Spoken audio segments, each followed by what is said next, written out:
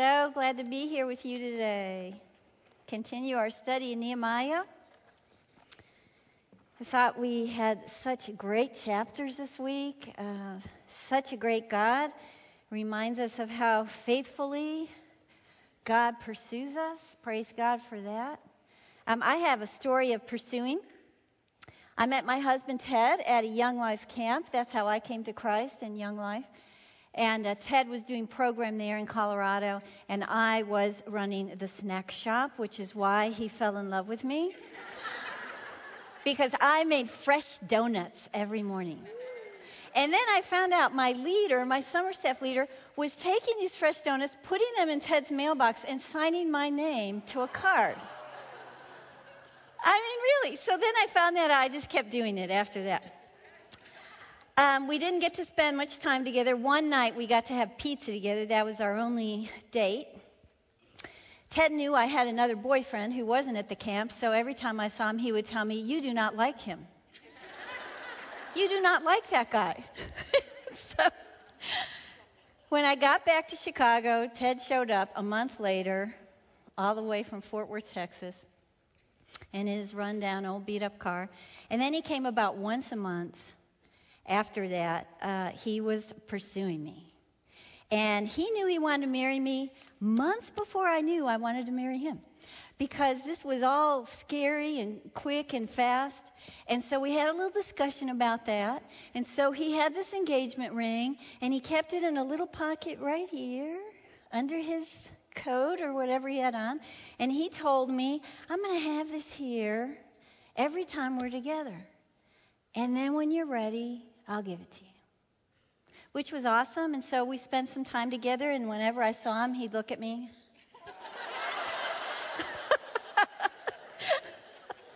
And after doing that a few months, God said, "Marry this guy. Take that ring." This is an illustration of how God pursues us with patience, with purpose, with love. He's loved us beyond our imagination.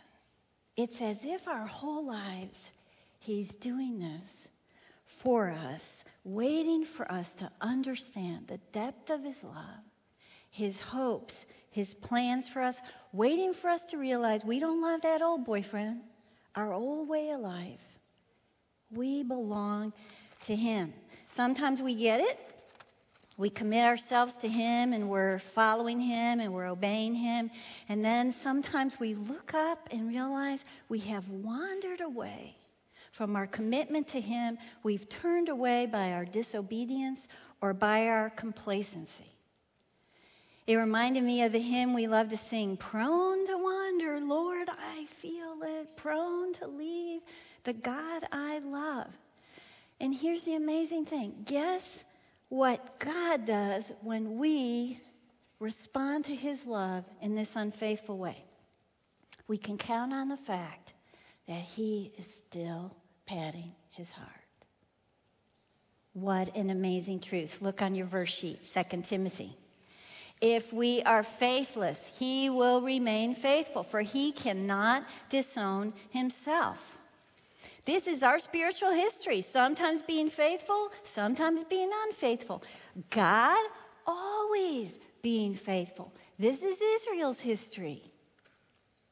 From Israel, we can learn some principles of how to return to God when we have either been unfaithful because we've been lazy or because we've been defiant or because we just have been selfish and want to make our own path. And the truth is, we have to do this every time. We have to return to God if we want to have an abundant life, if we want to reap spiritual blessings, if we want to bring honor to Him. And every time we stray, we have to return to Him again. Look at what Job 22 says. "If you return to the Almighty, you will be restored." That's our faithful God. The first half of Nehemiah was about rebuilding a wall. The second half of Nehemiah is about rebuilding a people, the remnant in Judah, whose devotion to God was mediocre at best. What they needed to be reminded of is who they should be. This is the amazing prayer of Nehemiah chapter 9. It's a story of God patting his heart for his chosen people, Israel. Last week was fun. We looked at that when they'd read the Word of God and they were sad. And then Ezra said, hey, go out there and celebrate. And then they read about Moses and God giving him the command of the Feast of Tabernacles. Remember that? Where they were to go out and find big branches in the woods and bring them back in the forest and make booths to live in for a week, because it was reminding them of when God was faithful to them in the wilderness. And so they're confessing, they're rejoicing, and finally they're obeying. They're doing this Feast of the Tabernacle. And every one of those elements that's happening to them that we looked at last week, it was bringing them to a place they needed to be so they could totally return to God. And so what was happening was they were recalling the calling of God for Israel. That they were not a people at all until God had called him. That if it wasn't for God, they'd be ignorantly worshiping false gods today like everyone around them. That they had the privilege of being a light in a dark world. That they were to reap the blessings of God. That they were to be holy because they served a holy God. That God loved them, had plans for them, had hopes for them. Like they were coming out of a fog. And as their remembrance grew of their unique calling from God, they responded with the only possible way to first respond to God. When we found we've abandoned our calling, they grieved. Recalling the calling of God in our lives brings grief to our hearts. You know, they are in this position of grieving just 2 days after they were celebrating the Feast of the Tabernacles and rejoicing. They were happy then. 2 days later, if we looked at them, they're this group gathering together, this scraggly-looking group of people in sackcloth made out of goat hair with dirt on their face, their stomachs empty because they're fasting. They're grieving. Look at chapter 9, verse 1.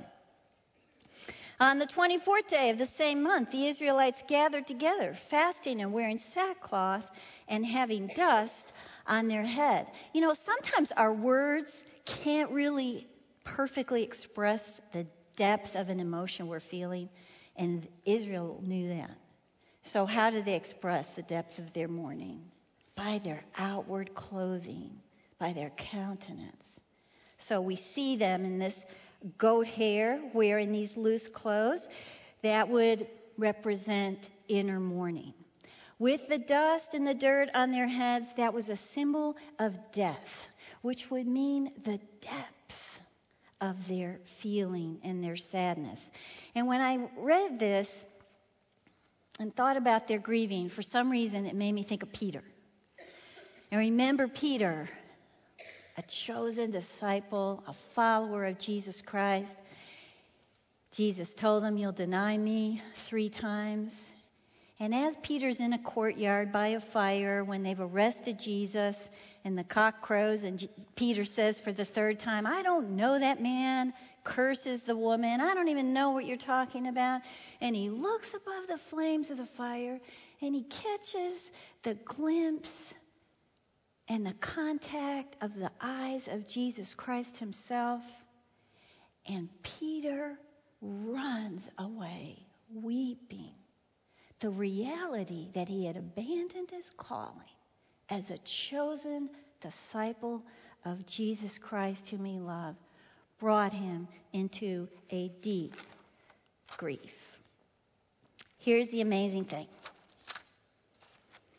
Jesus never stopped patting his heart for Peter. He wouldn't stay in that place. Jesus had great plans for Peter. So here's the wonderful truth. Grieving is the first step toward lasting joy.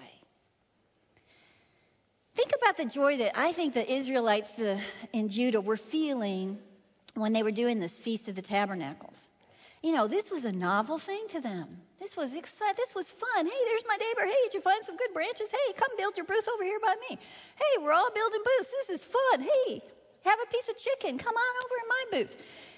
There they all are, fun, having a great time. What if they'd gone home that day and just saying to each other, wasn't that fun? We should do that again sometime, have the Smiths over and spend some time with them. What if they never let it sink into their hearts that they were supposed to be doing that for all these years, all along? That years had gone by, that they ignored this command, which celebrated the faithfulness of God, that they were a people that belonged to the one true God with a unique calling, and they had abandoned that calling. How long would their joy have lasted if they just thought that was a lot of fun? This 7-day feast needed to leave something behind more permanent than just a sweet moment of celebration. They needed to realize their calling. And Ezra knew it. That's why he let them return 2 days later in great grief and mourning, because that would lead them into the joy of the Lord that is enduring. And that is a joy that comes when we are faithful, understanding our calling, and we are faithful to it. Now, you and I also have a calling in Christ. Look on your verse sheet, Ephesians 1. Praise be to the God and Father of our Lord Jesus Christ, who has blessed us in the heavenly realms with every spiritual blessing in Christ. For he chose us in him before the creation of the world to be holy and blameless in his sight. 1 Peter, you are a chosen people, a royal priesthood, a holy nation, a people belonging to God, that you may declare the praises of him who called you out of darkness into his wonderful light. What happens when we walk away from our calling, this calling we just read here? We have to grieve. We have to grieve like Judah did, because grief conquers the pride and the selfishness that has taken residence in our heart. Grief pushes it out and makes room for the lasting joy that can come from God alone. Look at Psalm 100. Shout for joy, all the earth. Worship the Lord with gladness. Know that the Lord is God. It is he who made us. We are his. We are his people, the sheep of his pasture. Remembering who God is, who we are in relation to him, is what brings lasting joy. Setting aside our own agenda for life and realizing you're God. I'm sheep. I'm in your pasture. You're my God. That will take grief and bring great joy into our lives. Okay, recalling their calling led them to another action. Look at the first part of verse 2. Those of Israelite descent had separated themselves from all foreigners. Okay, so we picture this scraggly group and their goat hair and their sackcloth and their dirt and their empty stomachs, and they're all kind of gathering together. And we see around them the foreigners on the outskirts. Recalling their calling was going to renew divine romance in their hearts. So in this verse, it looks like, they're separating themselves from the foreigners because they think they're better than the foreigners. Now, we're missing the point if we think that. This verse isn't about looking down on the Gentiles. This verse is about looking up at God and renewing a romance with him. Look at Leviticus 20. God said, I have set you apart from the people to be mine. The foreigners represented the Jews' unfaithfulness to God.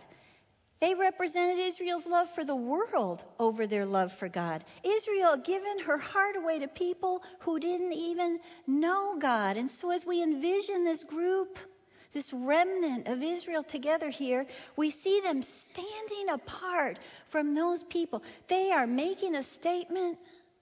We belong to God. We don't belong with you. we have a unique calling. God passionately loves us. There was a marriage in our church a few years ago. I know a lot of you were there. And it was a sad situation. It was a beautiful young woman whose parents didn't want to come to the wedding.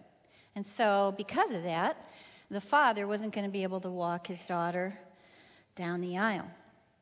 And so I remember I was on the front pew, and this was in the old sanctuary, and everybody was there. So this beautiful woman, someone opens the door for her at the back of the church, and she steps about 2 steps at the back of the church, the back of the aisle, in all by herself into the church and stands there. Now, the groom-to-be was watching and waiting. And he looked up, he saw her, and literally took off running. He ran from here, he ran down there. Of course, we all burst out crying. He'd been looking for her. And he got her, and he escorted her down to the altar. It was beautiful, and he brought her himself to be married. And I thought, this is what God had done for Israel. No one else claimed her. No one else cared about her. No one else made her a people and wanted to be their provider. Bless them. No one had loved her like God had. No one pursued her like God had.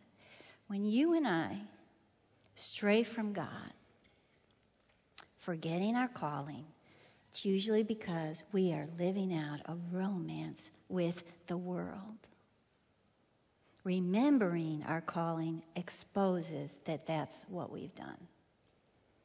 That we've given our hearts to other things and to other people that don't love us and haven't pursued us. This is an opportunity to return to the one who loves us the most. To step away from the world and look up and say, I belong to God and He is crazy about me. Remember when Jesus was trying to describe how great God's love is for us? It's one of my favorite Bible stories.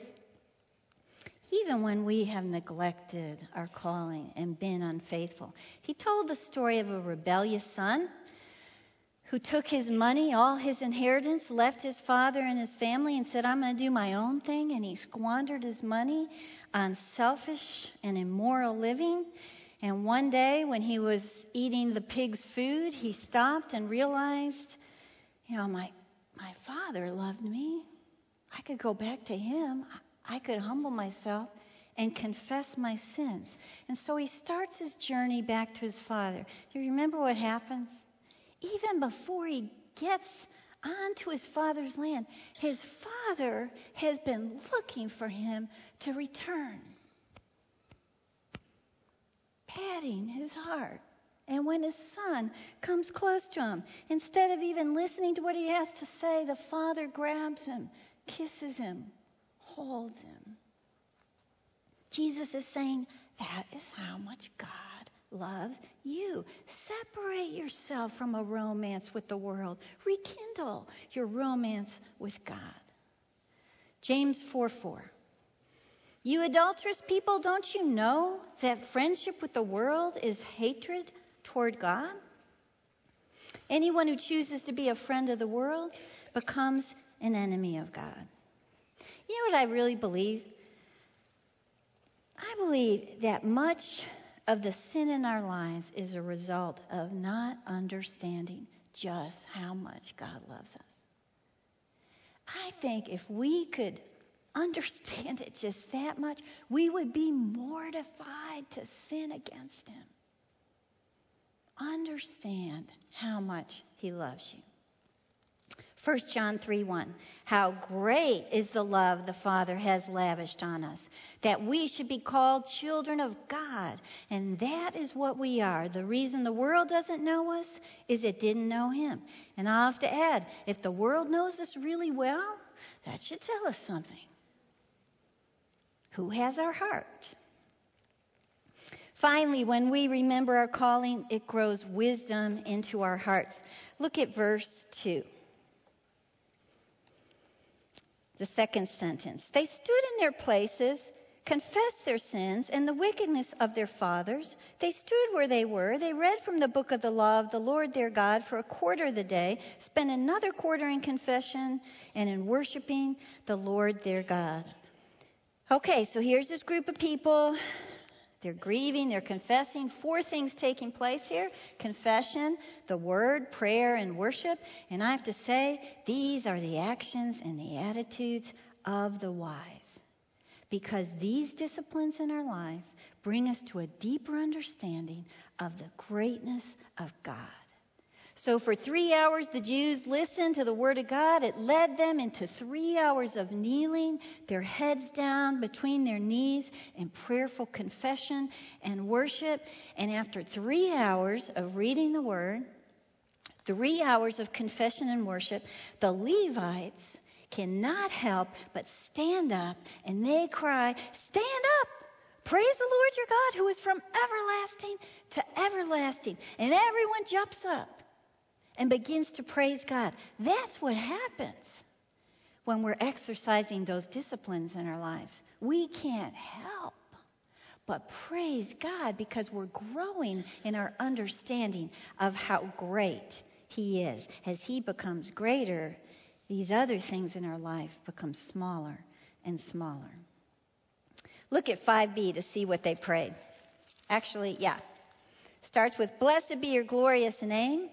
May it be exalted above all blessing and praise. You alone are the Lord. You made the heavens, even the highest heavens and all their starry hosts, the earth and all that is on it, the seas and all that is in them. You give life to everything, and the multitudes of heaven worship you." And so at that moment, we witness these people in this barely inhabitable city with heathen encircling them. They look pretty poverty-stricken and sort of insignificant. And all of that goes away when they focus on the reality of their glorious God.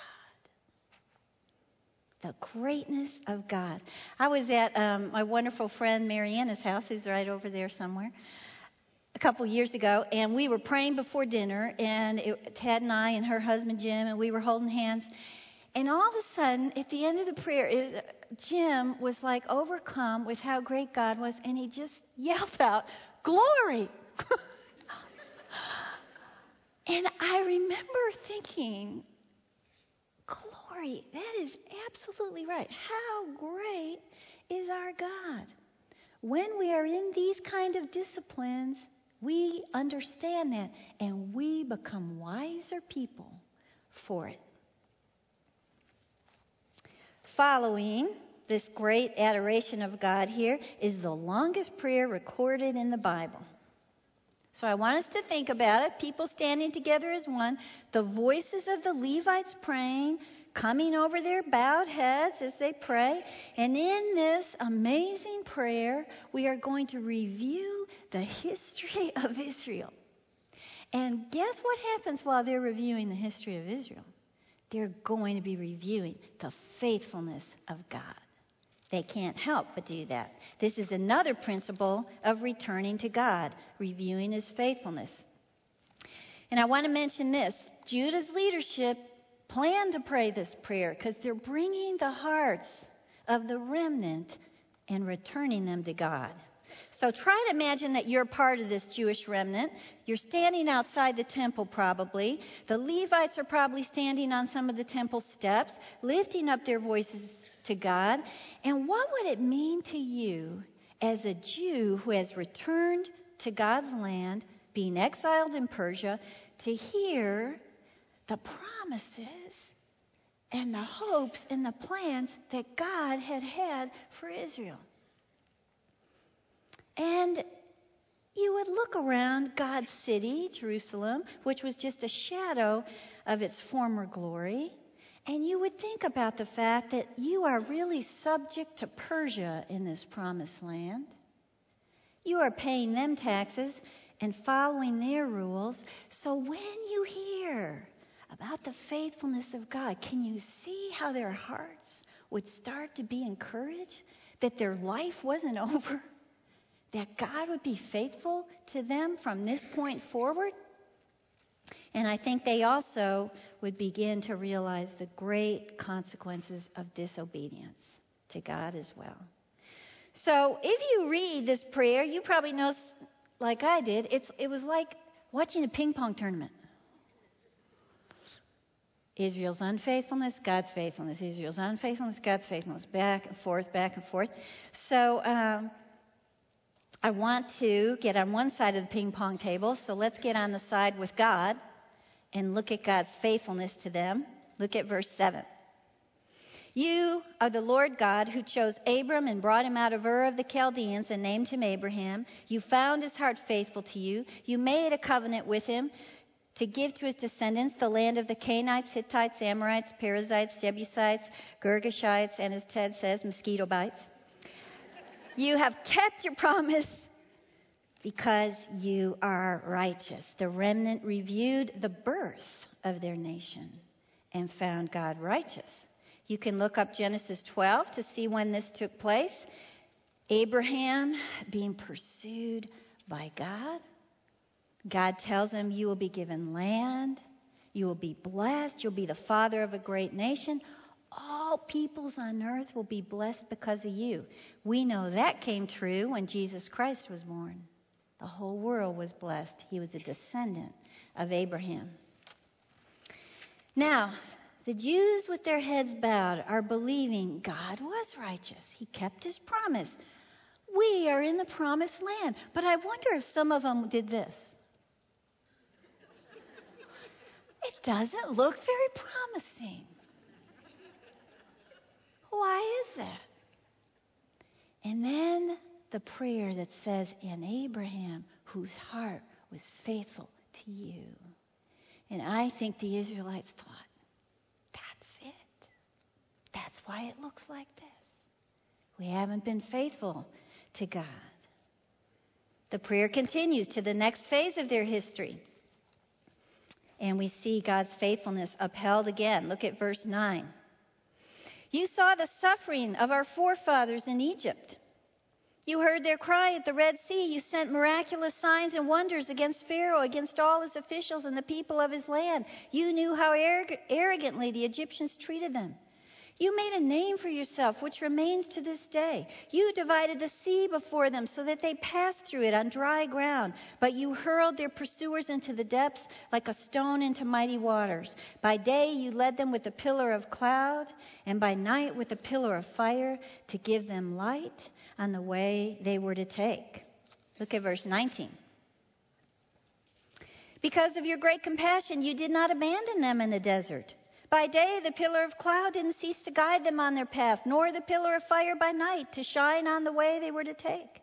You gave your good spirit to instruct them. You didn't withhold your manna from their mouths, and you gave them water for their thirst. For 40 years you sustained them in the desert. They lacked nothing. Their clothes did not wear out, nor did their feet become swollen. The remnant reviewed the delivery of their nation and found God gracious. Israel, starting with Abraham, now they are growing into a nation in Egypt. But when Joseph dies, they become slaves of the Egyptians, and they're pressed. And they now number a couple million people, counting wives and children. But as they cry, God has not forgotten His promises. He delivers them miraculously out of Egypt. He parts the Red Sea. That must have been something to watch. Guides them through the wilderness with a cloud by day, a fire by night. Did they realize how much we would love that? I thought about, God, what college should I go to? A fire over TCU. Who should I marry? A cloud over that guy. It would be great. He provided for all of their needs. The Jews, in their sackcloth, their hearts would be stirred. Look at what God did. He could do that for us. He could be our provider too. Look how much He loved us. And then they pray about their next phase of history. Verse 13. You came down on Mount Sinai. You spoke to them from heaven. You gave them regulations and laws that are just and right, and decrees and commands that are good. You made known to them, God, your holy Sabbath, and gave them commands, decrees, and laws through your servant Moses. In their hunger you gave them bread from heaven, and in their thirst you brought them water from the rock. You told them to go in and take possession of the land you had sworn with uplifted hand to give them. The remnant reviewed the confirmation of their nation in the wilderness and found God compassionate. These decrees and ordinances of God were to confirm the nation, uniting them as children under the one true God, to direct them in maintaining holiness, to provide a foundation for them to prosper. And we see the love of God between every line of the law and underneath every stone they walked past in the wilderness. God's compassion was there. And the remnant near the temple may have been thinking, we have the opportunity to follow these laws again. We have the opportunity to carry out God's decrees and reap the bounty of God's compassion. What about the part of history when they lived in the Promised Land? We'll find out that the remnant reviewed the growth of their nation once they entered the Promised Land, and they found God to be patient. God gave them kingdoms, nations, frontiers, sons, daughters, multiplied them, victory in battle, produce, fertile lands, food. Verse 25 tells us they reveled in the goodness of God. I love that sense. They reveled in the goodness of God. Why did they find Him patient? Okay, we got to go now to the other side of the ping pong table. The unfaithfulness of Israel. Verse 26. Once they are in the Promised Land, they were disobedient and rebelled against you, God. They put your law behind their backs. They killed your prophets who had admonished them in order to turn them back to you. They committed awful blasphemies. I realized in this one verse, the Jews rebelled against God and anything connected to God. His words, His prophets, His promises, His law. What was the result of that? Verse 27. So you handed them over to their enemies to oppress them, but when they were oppressed, they cried out to you. From heaven you heard them, and in your great compassion you gave them deliverers who rescued them from the hand of their enemies. And we're going to read that 2 more times in the rest of the chapter there. And we see the discipline of God, and it points out that God is just. Okay, what about Israel's reaction before they came into the Promised Land? We'll step back. Look at verse 16. In the wilderness, they, our forefathers, became arrogant and stiff-necked and did not obey your commands. They refused to listen or to remember the miracles you performed among them. They became stiff-necked and in their rebellion appointed a leader in order to return to their slavery. Every time we walk away from God, we're getting enslaved by something. They were willing to do that. Can you imagine forgetting the miracles with Pharaoh, the parting of the Red Sea? Instead, as Moses was receiving the law on Mount Sinai, they all got together and said, we've got to make a god. Let's make a golden calf. And then they worshipped it and said, oh, worthy is the God who took us out of Egypt. A little piece of metal that looked like a cow. Ignoring the God who was pursuing them and had been faithful to them. What was the result for them? 17. Look about in the middle of that verse. But you are a forgiving God, gracious and compassionate, slow to anger and abounding in love. Therefore, you did not desert them. The mercy of God. We can see God's faithfulness to Israel. It's demonstrated by his perfect balance of mercy and justice throughout their history. We never see in his mercy God compromising his holiness. His discipline was to uphold his holiness. His mercy was to display, his forgiveness was to display his mercy. And when we read these verses, we think, oh my gosh, how could they rebel against God who did these things for them? They saw these miracles. How could they do that? He loved them and blessed them. Delivered them from slavery, dropped food from heaven, kept their clothes from wearing out. But then we walk past a mirror, at least I do, and I remember, oh, I can do the same thing. God can bless me and give me every good thing. Every good thing in our life is a gift from God. And yet we can still forget that and walk away from him. So we also have to review the faithfulness of God in our spiritual history to return to him. We should be able to see how he perfectly balanced justice and mercy in our life. And you may be thinking, what if I can't do that about certain situations? What if I just think, I still don't get why this happened, God. I don't understand why you allowed this in my life. It just seems cruel to me. We can stay there and be bitter and be resentful, or we can trust he is who he says he is.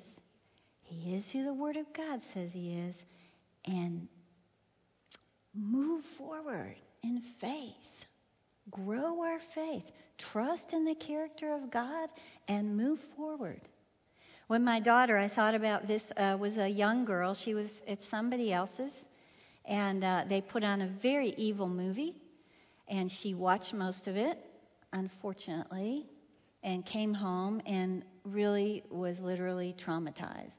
And a lot of things go along with being traumatized. And I watched my little girl become a depressed, anxious, hurting little girl who really couldn't even go to school without me sitting in my car outside her classroom all day so that she could make it through class. And there were, in my mind, some spiritual warfare going on in the place where she was. And I felt like it was just targeting my daughter, like the enemy had a spotlight on her, and I could feel that. And I can remember going to her bunk bed and standing over it and telling the enemy, she does not belong to you. She belongs to God. And I would pray and talk to God. And if you had asked me for many years after that, do you understand why God allowed that? I would have said, no. So I asked my daughter when I was coming down here, should I tell that story, Cassie? And she said, oh my gosh, yes, that's a part of who I am. God used that in my life. I wouldn't be seeking him, I don't think, today if I hadn't gone through that hard thing as a child. We got to trust God covers his compassion in all the things of our life, and we move forward in faith. Okay, this part of the great prayer is done. The history lesson is over. Standing near the temple is this quiet group. They're overwhelmed by what they've heard about God, the plans, the promises, the mercies, the miracles. But we also see that they see themselves as slaves in this land of promise, and they are distressed. But now they have hope that God could fulfill the dreams that he had for them, beginning when he called Abraham out of the darkness. Look at verse 32. Now, therefore, O our God, the great, mighty, and awesome God who keeps his covenant of love, do not let all this hardship seem trifling in your eyes. The hardship that has come upon us and upon our kings and leaders, our prophets and priests, upon our fathers and your people, from the days of the kings of Assyria until today, in all that has happened to us. You have been just. You have acted faithfully. While we did wrong, we're coming to you. We're returning to you because you never change. You're faithful and just. This is a great place to be in our lives. When we've been unfaithful, we look up and we see God is still there. He is still there, patting his heart, waiting for me to return. Even though we may feel this distress like they felt, even though we may live in a broken land of our sin like they were, we can look up and see he is still there, waiting for us to return, and his promises are still true, so we can renew a commitment to him. Now, how do we know how to do that? That's what we can learn from the Jews as well. They made a binding agreement.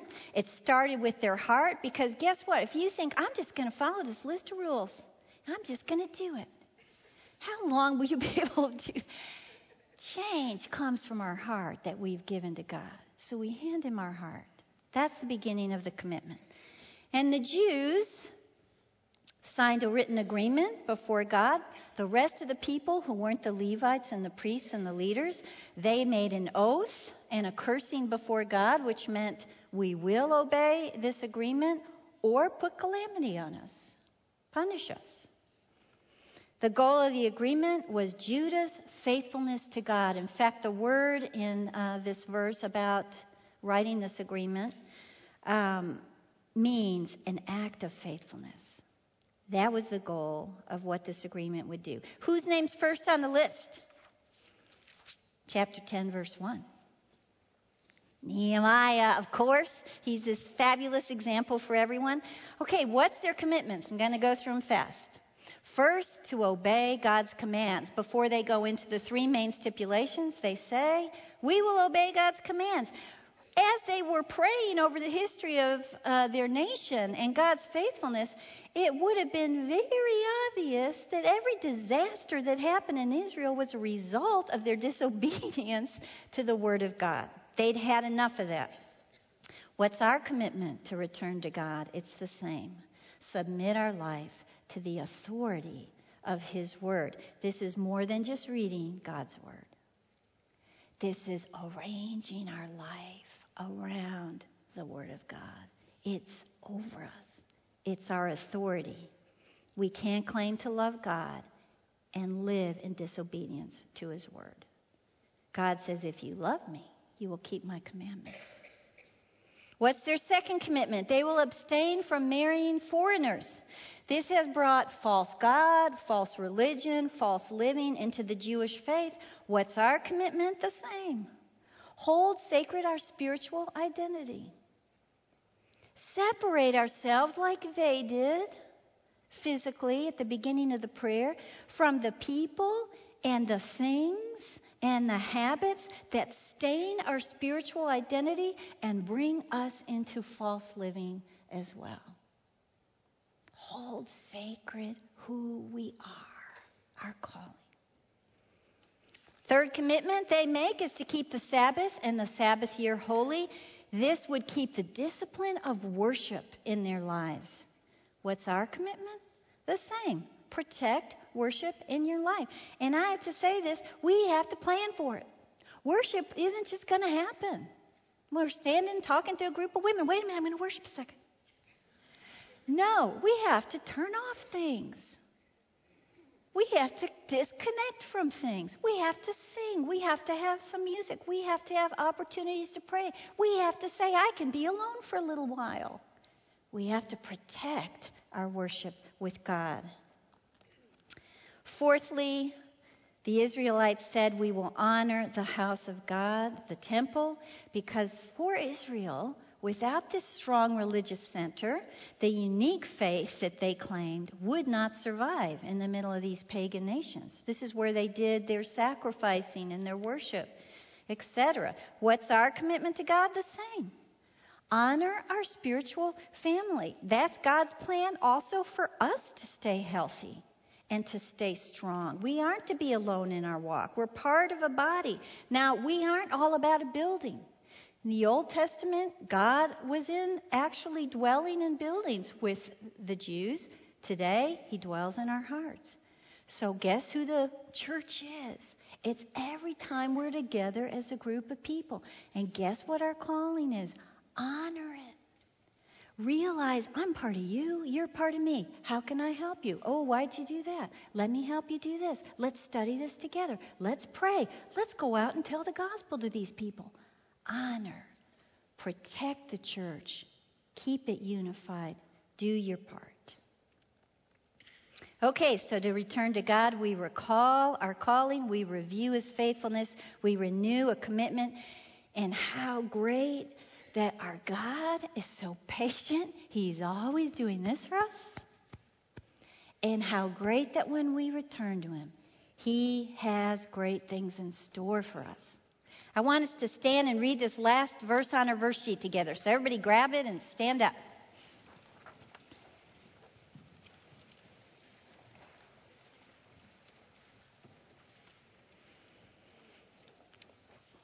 This is what God has in store for us every day until all eternity. Ready? Though you have not seen Him, you love Him. Everybody talk. And even though you do not see Him now, you believe in Him and are filled with an inexpressible and glorious joy, for you are receiving the goal of your faith, the salvation of your souls. Father, we praise you today. We thank you for your greatness, and we thank you that you pursue us. We love you in Christ's name. Amen.